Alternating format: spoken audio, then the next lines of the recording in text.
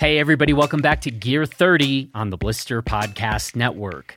I'm Jonathan Ellsworth, the founder of Blister, and you can check out everything we're doing and reviewing and all of our other podcasts over at blisterreview.com. And just a quick reminder, yesterday we published part 2 of our Bikes versus Skis debate over on our Bikes and Big Ideas podcast. So if you want to go through the very fun exercise of trying to figure out which bike company is currently most like which ski company, just head over to our Bikes and Big Ideas podcast, where you can find both the episode with part 1 and the episode with part 2. And speaking of Bikes and Big Ideas, last week I sat down at our Blister headquarters at Elevation Hotel here in Crested Butte, and I had a long conversation with 28-year-old Adam Miller, who is the founder of Borealis Fat Bikes and Wise Cycles and Revel Bikes. And we've received a ton of emails from people saying just how interesting they thought Adam's backstory is, and they are definitely right about that. So again, you can head over to our Bikes and Big Ideas podcast and listen to episode number 25 to get this entire backstory on Adam's history and how he started Borealis and Wise Cycles and Revel Bikes. But here today on Gear 30, we are basically airing the second half of my long conversation with Adam. And today we are going to dive into the details of Revel's new wheels. And we're going to talk about this thing they're using called Fusion Fiber. So this is actually another really interesting story in its own right, and you're going to hear Adam explain why he believes this Fusion Fiber is simply a better carbon fiber, and we're going to talk about what other applications this Fusion Fiber has beyond wheels. So, yep, this is another good one, and let's go ahead and jump right into it with Adam Miller. Okay, Adam Miller, we are back. We just ran through your entire history up to this present moment. Sorry for the extended life story there. It's a fascinating story. But now it's time to nerd out a little bit. And we want to talk about some of the stuff you've got going on in terms of bikes. We want to talk about these wheels. We want to talk a bit about materials. And so that is our work now. But let me actually start with this. In the conversation we just had, you were talking a lot about materials, and I just thought that was interesting. I mean, that is not something materials are not something you formally studied, but you've been working with and thinking about a lot, and I'd be interested to hear more about, I don't know, your relationship to materials and how you've gone about that learning process. Yeah, totally. And it's good to be back and good to have had the beers get revitalized here. Right. Materials, I think, come down to, I mean, I've totally geeked out on bikes my whole life. I've always kind of been into making stuff. When I was a kid, I was really into woodworking, which is a very strange hobby to have as a kid. I was into archery. I made, bows and arrows, but out of like all this exotic wood and, this exact replica of like a Mongolian bow versus a, certain Native American tribes. Anyway, I got really obsessed with like using different woods to make stuff. And I grew up in Alaska, so we'd go hunting and whatnot. And again, very strange hobby. I was maybe not the most normal kid, but I just liked making things. It was always very satisfying to me. So when I got into manufacturing bicycles, going from, the concept of coming up with one bicycle and making that to I'm going to design a product and make 10 of them and then make 100 of them and then make 1,000 of them was a big, it was like the coolest thing I could think of as far as what I like to do, but it was a big learning process. It's easy to make one thing. It's a whole different story to make that one thing exactly the same 1,000 different times in a row. So I guess through my, last 10 years of working and 15 years of working in the bike industry, but manufacturing bikes over the last 8 to 10 years, I've spent a lot of time in Asia at different factories. And that's been the coolest thing ever for me to get to learn all this stuff. So sitting there in the factory and going through quality control steps and checking each step of the process to make sure things were going well, I just kind of it was naturally something I really liked to do and to see everything's made by hand, whether it's carbon fiber, titanium. It's all very simple hand work. And so I guess for the last 10 years, I've just kind of seen it in factories all over the world. And that was one part of this whole thing I've done that I've really gotten into and just researched a bunch. And I've been able to network and got some really good connections with a lot of people who, the original founder of Envy, Jason, who's a carbon fiber genius, Joe Stanish, who is one of the main officers at Envy, and is now I talk to on the phone at least once a day as we work on this new project. I've just kind of geeked out about it, learned about it, watched YouTube videos, made stuff myself sitting in those Asian factories at night. They were nice enough to let me, mess around and make my own, piece of a rear triangle and think I could do it better and test it and then prove out some ideas that I had. So just kind of geeked out on it. So we're going to probably spend the most of our time talking about wheels. You launched Revel with bikes. And how did you go about thinking about or figuring about exactly what type of carbon to use for your frames? And we should say, in the Bikes and Big Ideas conversation we had, the thing that you were kind of pointing out, if you had to sort of do the quick, brief thing about what makes Revel bikes better or different, you were really talking about suspension. And there's suspension, there's aesthetics, there's materials, right? So I guess maybe just as the lead in to talk about these wheels, what was the material conversation like when it came to we're going to manufacture carbon frames? Yeah, that was the fun part for me. So we actually went through 13 different carbon layup prototypes of the first Revel rail before settling on the last one. And that's where I think the magic really happened. So we had dialed in the suspension kinematics. So I guess to back up a little bit, in a modern suspension mountain bike, you have your suspension. I think that's the number one most important thing to look at. There's systems like DW Link or Switch Infinity or Horse Link or Single Pivot. And then our system is called CBF. That's a whole different system. We're the only company using it besides Canfield Bikes. Just launched a downhill bike with that platform. So I think our bikes really stand apart because of CBF. Then you have materials, which we'll talk about a whole lot more. Then geometry is a huge thing. Where's your body position on the bike? How is the bike in a corner? There's two parts of geometry in my mind. One is how does the bike handle? And two, how does the rider fit on the bike? And balancing good handling and rider comfort are kind of two battles you have to fight as you dial in your geometry. And I think we've done a very good job at getting very, very good geometries on our bikes. And then, of course, aesthetics, which comes into 3D shapes, so industrial design, and then paint and graphics, which is seemingly, well, it is the most simple part, and yet I think from a consumer standpoint, one of the most important parts. So I've had a great time over the last 4.5 to 5 years with Revel trying to balance each of those and trying to find the kind of person in each aspect of those things that's the best in their field. I'm not an expert in any one of those fields, but I've been able to work with people who are experts in each of those categories. So as far as the materials on our bikes, that was the fun part. So we already got the suspension dialed, we got the looks dialed, we got everything dialed. Now, what do we put in there to make it ride how we want it to ride? And I think there's kind of this thing in the bike industry where a lot of brands will just focus on their, pro race team and what is their pro downhill World Cup rider want to see in a frame. And so one thing I've learned, and Jeremiah Starkey has been very good at this on our team, he's our COO and head engineer, is rider feedback from a wide range of riders and deciding that you want this bike to be made for racing or for grandma cruising on a bike path, and pick in between that what we want to make the bike for, and then therefore getting feedback from riders, quantifying that, and then making changes to best improve that. So Jeremiah has been fantastic at that. Jason Shears actually came over to Asia with me a couple times to work on the carbon layup of our bikes. He's the original founder of Envy. He started making all the first Envy products in his home kitchen oven, just a carbon genius. And so I was able to learn a lot through that. So with carbon, you have all your, you have your 0 degree fibers, 30, 60, 90 degree. And then, so you stack all those on top of each other to make a piece flexible in one way, stiff in one way. And that's how you can control directional strength and stiffness.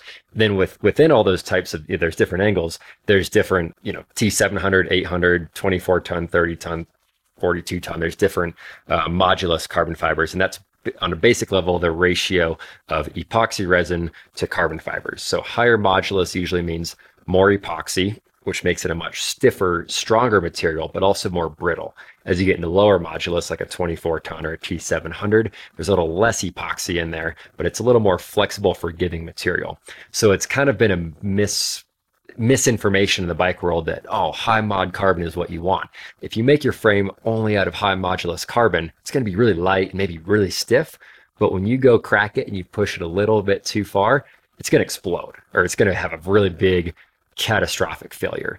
Whereas cheaper carbon, which is maybe like a 24 ton or T700 or a knockoff version of that, it's kind of a little softer material.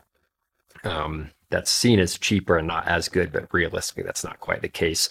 The real magic is a blend of the different types of carbon, so the different moduluses of carbon and the different angles of that carbon fiber stacked on top of each other to best balance your stiffness, your flexibility, because you do want your frames to be flexible in some directions, and then your weight.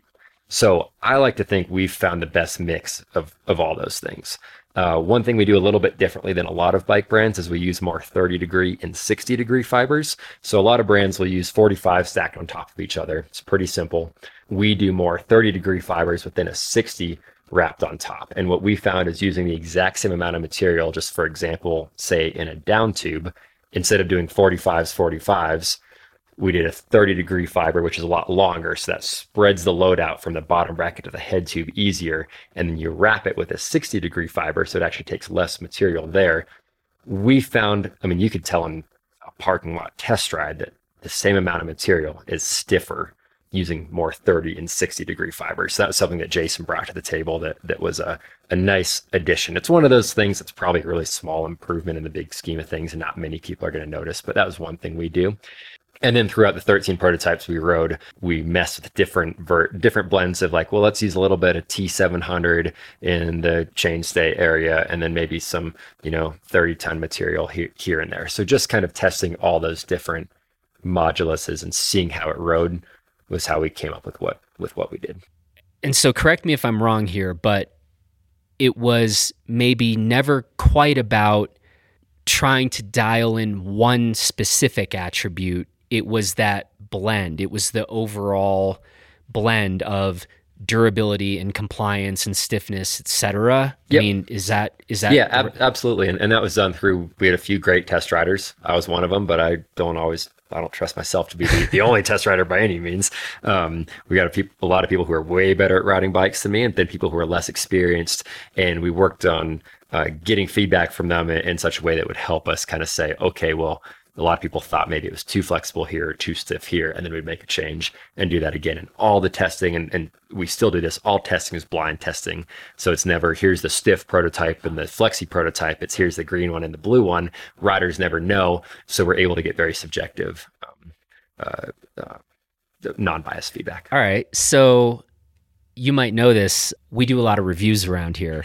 How would you grade yourself? Be honest. How good of a reviewer do you think you are? There's a lot of badass mountain bikers and runners and skiers who are horrendous reviewers. Absolutely. It's just two different things, right? And you can be amazing on a bike. And sometimes I almost wonder if that's a detriment, because you can go, a lot of these people can just go make anything work and they're going to still ride it better than the rest of us, right? So this sensitivity thing, what's it been like in your experience? And more to the point, how good are you at this? That is a very good question. I'll have to do some self-reflection there. First of all, I could not agree more. A lot of times the fastest riders are the absolute worst test riders. They could get on a Huffy and do stuff cooler than you or I ever could do. Yeah. And so I usually discount a lot of the feedback from the really good riders. And we have a lot of really talented riders in our building. I'm a diehard mountain biker. It's my life. And I'm like definitely at the bottom half of the skill level of riders in our building. I usually go behind most of the people when we go to Snowmass and ride downhill. I do think I'm actually pretty good at test riding. I would prefer if every time I test ride a bike, especially when I test ride competitors' bikes, if I could cover it up and not see what it is. Because when I see if it's a Specialized or a Tracker, a Pivot or a Yeti or a Santa Cruz, I immediately have a bias.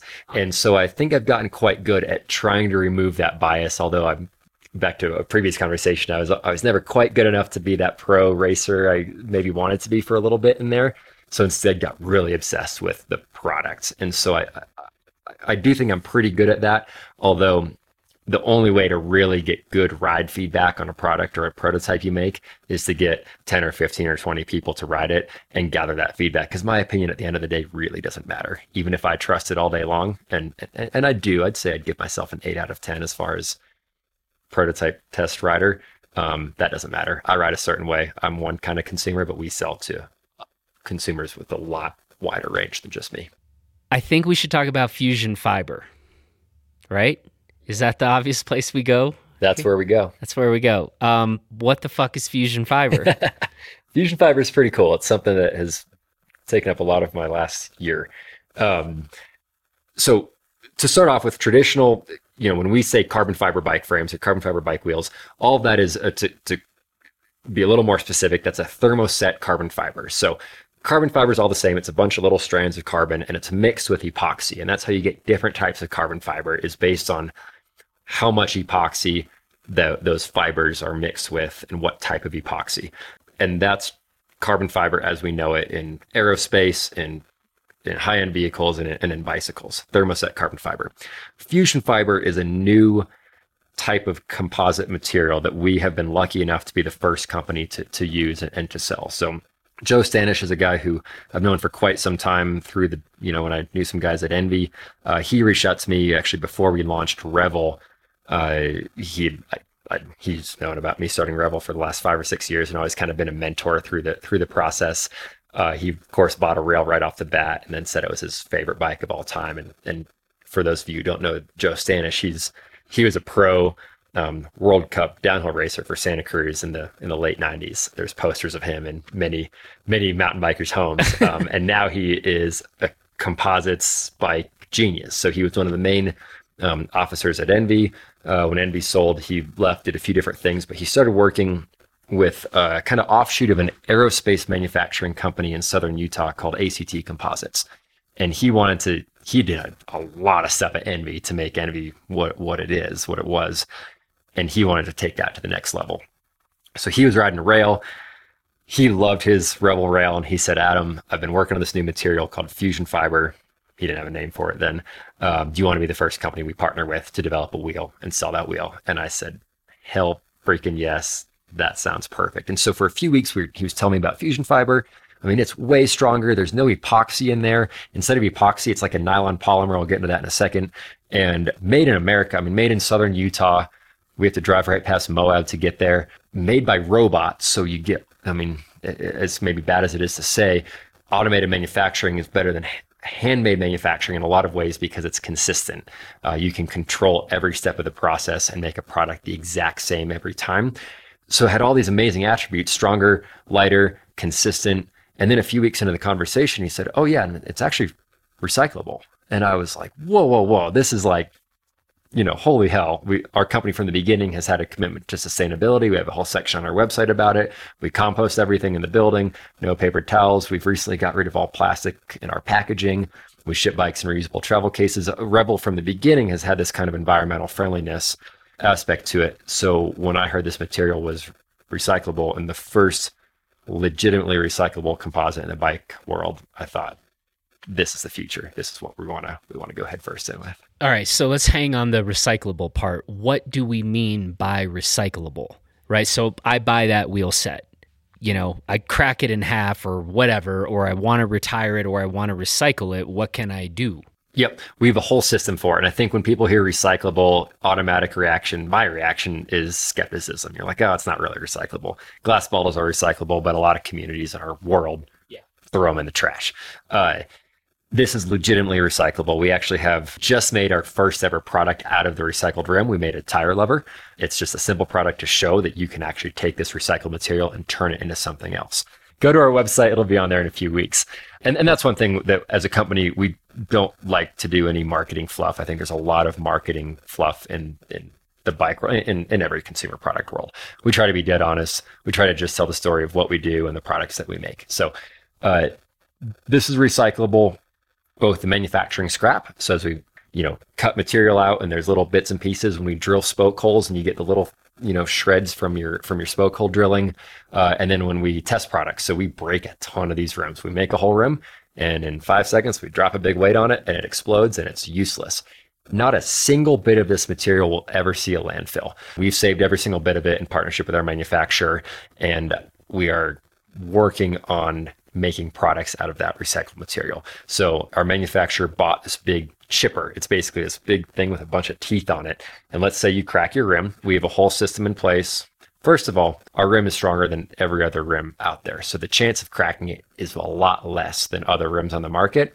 That being said, if you run low pressure and you smash through a rock garden, there's a chance you're still going to break your rim. So if you break it, we send you a shipping label for free. We get that wheel back. We rebuild that wheel. We send it to you. In the meantime, if it's going to take longer than a few days, we'll give you a loaner wheel set. We pay for shipping on that. So you have a loaner wheel set to ride. We take that rim that's broken. We unbuild it. We pull the decals off. We just do vinyl decals. There's no paint. There's no clear coat. None of that's needed, but that also is what makes the material recyclable. A lot of times if you have a recyclable material, but you cover it in chemical paint, it doesn't even matter if it's recyclable. So we don't need any of that. We strip the decals off and then we drop the wheel in this chipper and it chips it up into little, 1/2 inch, 1 inch squares of fusion fiber that can then be heated up to over 500 degrees in a kind of a big block of material. And then it can kind of be turned into anything. You can machine that material, you can sort of injection mold it, you can stamp it. And that's what we're working on now, is making products out of that recycled material. Tire lever is number one, strongest tire lever out there. Totally unnecessary. It's kind of an experiment to show what we can make. But we're going to start working on products like chain guides on our bikes or seat collars or stems to learn and figure out what we can do with this material. Okay, we like to interrogate big claims around here. As you should. Strongest carbon wheel? Let's get specific. What is the claim here? I appreciate that. And from the beginning, we've made a point to try to not really be too braggadocious about how strong these wheels are. I'd rather have that proven in the market and proven in third-party reviews, because we can say stuff all day long and no one's going to believe us, or they might believe us a little bit, but clearly we have some sort of a bias. Before we launched this wheel, just like our bikes, we did an absolute shit ton of testing, probably more than we needed to. But my goal was not to release a product until we were so freaking confident that it was the best thing out there. So we spent, in partnership with our manufacturer, a whole load of money basically buying and then breaking every other competitor rim on the market, aluminum and carbon. We won't say any names because we like all the other companies. I've ridden other carbon rims from a lot of companies for years. And they've all, I think, all done their part in improving the product. More products means more competition, means we all have to make better products, and that's fantastic. We just wanted to take it to the next level. But with this, kind of the problem we wanted to solve was that you break wheels. We've all sort of accepted in the mountain bike world that you can spend $2,500 on a set of wheels. There's a pretty good chance you're going to break it. When I break wheels, and I've broken 4 or 5 sets of $3,000 carbon wheels in the last 2 summers, I'm pretty lucky because I own a bike company.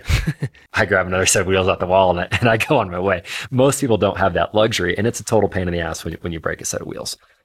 So we wanted to make the strongest wheels out there, and this fusion fiber material has helped us do it. So we broke wheels in a test lab from every major manufacturer, some smaller manufacturers, and some aluminum wheels. And we can very confidently say that our rim, when compared to other highly durable enduro all-mountain wheels in the market, is significantly stronger for impact strength and spoke hole strength.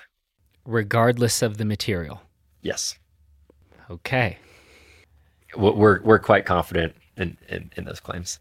Okay. And we're so confident that we offer a lifetime warranty on these wheels, which a lot of brands do.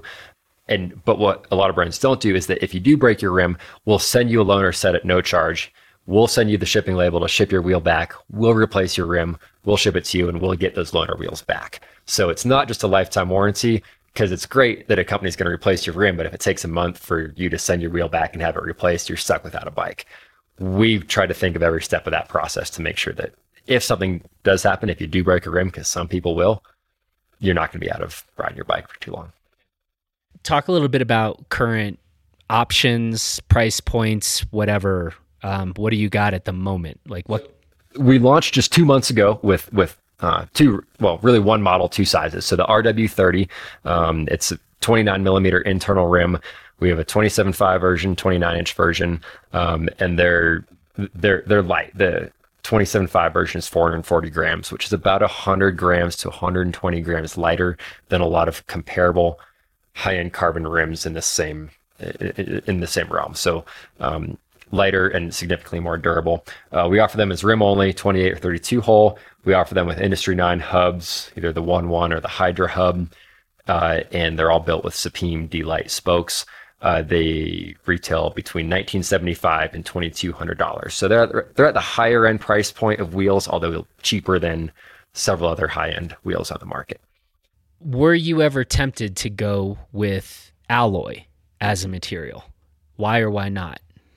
Absolutely. I actually like some alloy wheels. There's a lot of potential. As far as a bang for the buck, there's some really good alloy wheels out there. We spec Industry 9 alloy wheels on our bikes, and they're fantastic. You get a lot of benefits when you go to a composite material, and you get a lot more when you go to a really good composite material, which I like to think is what Fusion Fiber is. So alloy wheels, you can dent, you can break. A lot of people say, oh, get an alloy wheel because when you hit it on a rock, you just dent it and you can still ride it. And that's true sometimes, but alloy wheels still explode really just as much as carbon wheels, if not more, based on which wheel. So the answer is yes and no. Alloy wheels are amazing. I didn't think we could do anything better with alloy wheels. It's kind of been tapped out. There's only so much you can do with a metal, but there's a lot you can do with composites. And the traditional thermoset carbon wheel market, I think it's kind of been tapped out. There's some really good ones out there. When Joe approached me about Fusion Fiber, and I started looking at test results, and then it was the first few hundred yards of riding the wheel, that's when I knew we had something special. So I can kind of dive into why that is with the ride quality. It's what separates the material out a little bit. So traditional thermoset carbon is carbon fiber and epoxy. Fusion Fiber is carbon fiber and nylon. It's basically a fancy version. It's an advanced polymer, but it's basically a type of plastic, and that's the curing agent. So if you think of it, epoxy is very brittle. If you put JB Weld on your workbench, you come back the next day, you can chip it up. It's very brittle. So if you're riding your traditional thermoset carbon rim, when you hit a rock and you smash through the tire and you smack that rock, it kind of pings or dings or cracks. And usually when they crack, it can be fairly catastrophic because that epoxy is brittle and cracks right away. The nylon polymer that's the curing agent in our rim is a little bit flexible. If you think of nylon, it kind of bends. So the rims are basically flexible on kind of just a fiber level. So it gives it a really nice damped feel. So when you smack into that rock, you don't hear this big ping. It's kind of quiet.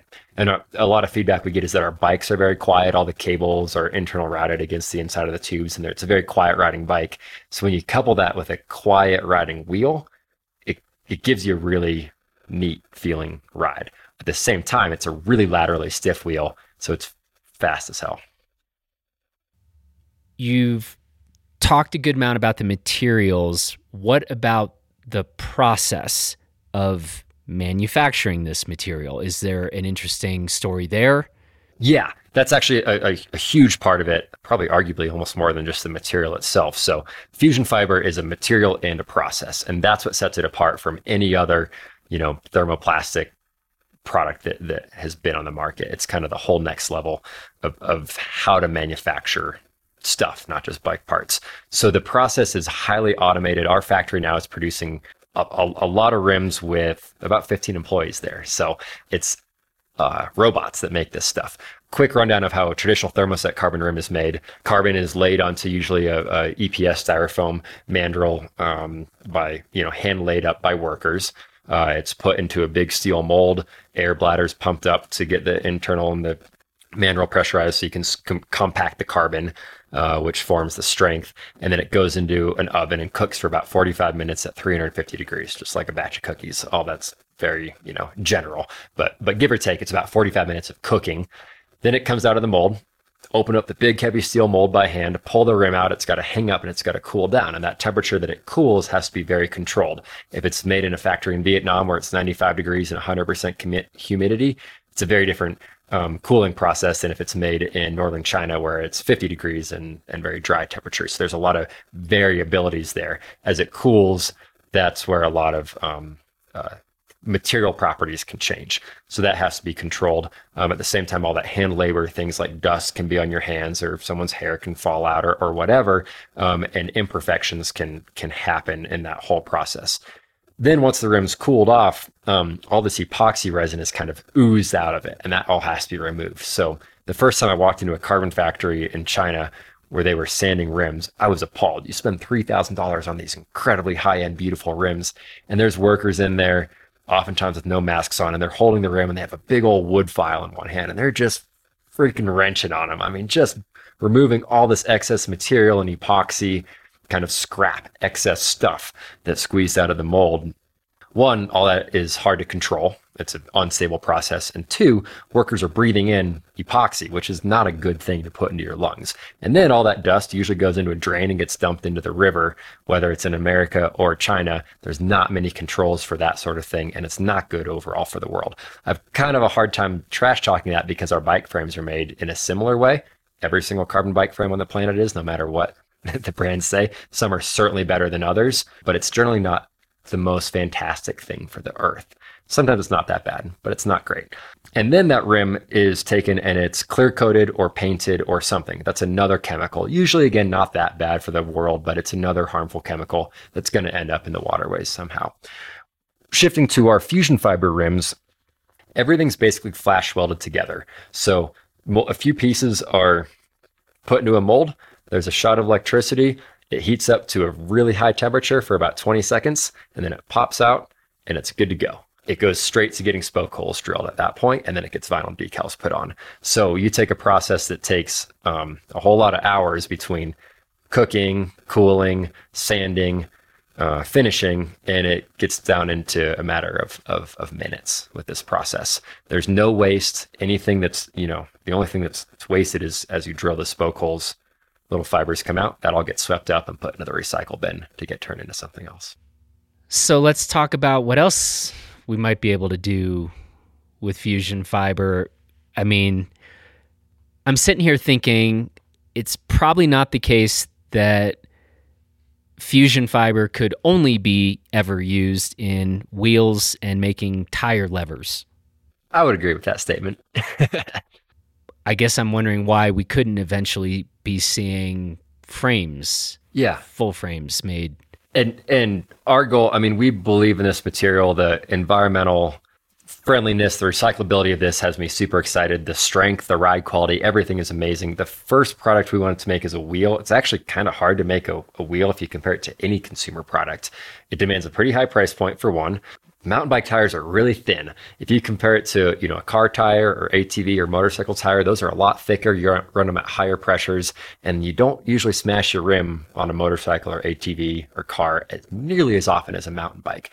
So to make a product that's really, really light and yet really stiff, comfortable, spokes are going to pull through, a mountain bike rim is actually a really hard product to make, and that's why they're so expensive.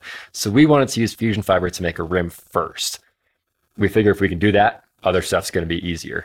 Frames are absolutely on the list, but I don't think anybody should hold their breath. It's going to be, the expense to do this is massive from an automated manufacturing standpoint. Just the molds and whatnot are going to be very expensive. I'd be lying if I said we aren't looking into it immediately, but I don't think it's going to happen for 3, 4, 5, 6 years. In the meantime, we're going to make things like tire levers, which is just our example to show that, yes, our product is in fact recyclable. And then, and they will actually be for sale. And then we're going to work on some small parts to make out of the recycled material, or brand new fresh material based on what that might be. And then do you see, outside of the bike industry, do you think that we'll see this material, this process going much broader? Absolutely. And it already is in certain industries in a similar sense. So in terms of this kind of composite thermoplastic, carbon with advanced polymer in there, that's already being used. Our version that CSS Composites developed, called Fusion Fiber, is specific to what we're making.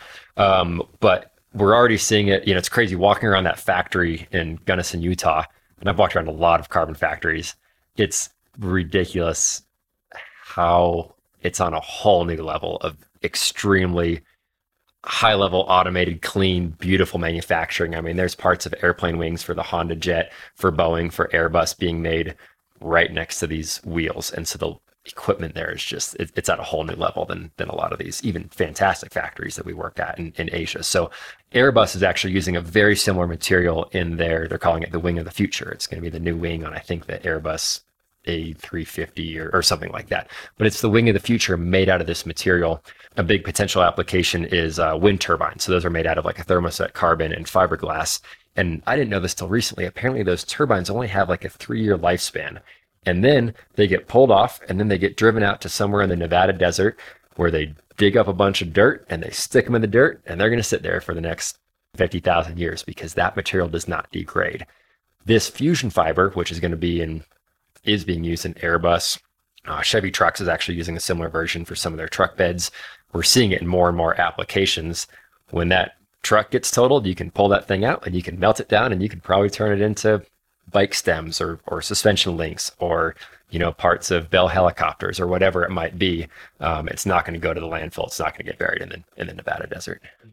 So fusion fiber could kind of pretty quickly just maybe start being called fiber. I think so. And how we see it with our partnership with the manufacturers, fusion fiber is going to be kind of like Gore-Tex. It's like an ingredient brand. So a lot of clothing manufacturers buy Gore-Tex and then you use it as part of their clothes. I think we're going to see a lot of bike manufacturers start to buy fusion fiber and use it in different parts of their bikes. I mean, to kind of sum it all up in my mind is it's a wholly superior material from both a strength, ride quality, and environmental standpoint. It's made in America. It's made a few hours away. There's so much potential for what we can do with this stuff. What's the best question I haven't asked you? You got me stumped. Well, take your time. So, yeah, actually, I think a big part of this, and this is a part that I kind of struggle with on a conceptual basis quite often, is this environmental friendliness, this recyclable, clean manufacturing, lower impact on the earth sort of concept. It's kind of my dirty hippie side that I, You really do come off like a dirty hippie a lot. Well, I kind of do. And I, own a business. I'm capitalist hippie, whatever you want to call it. It all sort of blends together every day. But my goal is, I love mountain biking. I love exploring nature. I live in these beautiful mountains. I grew up in Alaska. I love fishing, hunting, getting outside. And so I've always felt a little bad being in the consumer product industry by simply manufacturing stuff, by making stuff in Asia, putting it on an airplane and flying it here. There's a lot of net negative environmental impact from all that, whether it's just gas on the airplane or the waste from the carbon fiber that's getting dumped into a river somewhere in Asia. I've always had a little bit of a moral dilemma with that. At the same time, I really like nice bikes and I like nice skis and I like nice gear. So I haven't changed much. But now that there's this opportunity to make those products in a more sustainable way, it makes me feel really good. And I think, I don't want to come off as making this claim that we're making this environmentally friendly product and we're helping the world. We're not. No one who's buying a bicycle or a pair of skis or a car is helping the world. It doesn't matter if you buy a Tesla that doesn't use any gas. It's still, resources that are being taken from the earth. But in my mind, most of us aren't going to change our purchasing habits. We all love riding bikes and we want to ride the next best, coolest thing.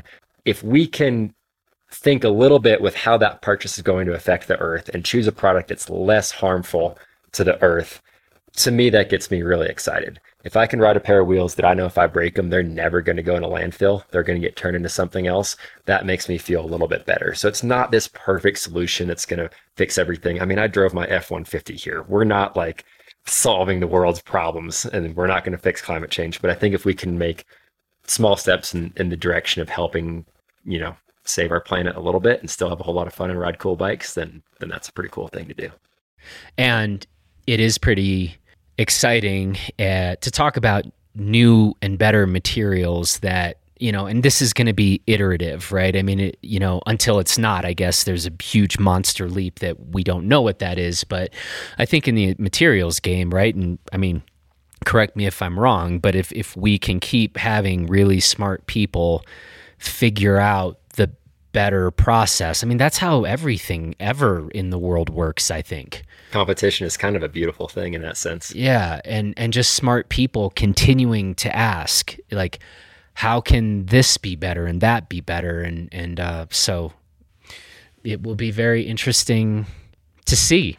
I'm pretty excited. I mean, we look back at bikes 10 years ago, and 10 years ago, we thought they were the best things ever created. And now we say, oh God, how did we ride those things? Yeah. We're going to say that hopefully in 10 years, we're going to look back now and say, whoa, how did we ride that stuff? Or how did we think that was the best we could do with composite materials? And that's pretty exciting. I mean, I feel like I'm just getting started trying to make really cool bikes and really cool wheels. And hopefully in 10 years, we look back and say, look where we're at now.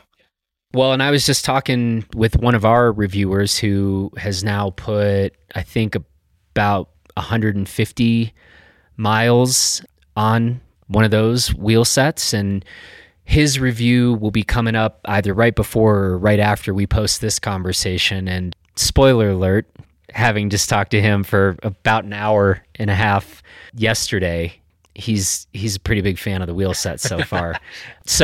But anyway, listen, I've really appreciated this. We're going to wrap up, but if in case you've somehow missed it, we've got a companion conversation, I guess we'll call it, that you can find on our YouTube channel, and you can also find it on our Bikes and Big Ideas podcast platform. You should listen to that one too, because that lays out the whole kind of backstory and trajectory, and we kind of get to go into the weeds here on Gear 30, but that was a really interesting part of this whole story. And so fun to dive in on the materials and the process, but pretty fun too to get the backstory on all of this. So thanks very much. Appreciate it. Good having you here in Blister HQ. Thanks, Jonathan. I appreciate it a lot. That's it for this edition of Gear 30. Thanks to Adam for the conversation. Thanks to Justin Bob for producing this episode. And thanks to you for listening. Now, please go take good care of yourself and everyone else. And we will see you back here next week on Gear 30. Take care, everybody.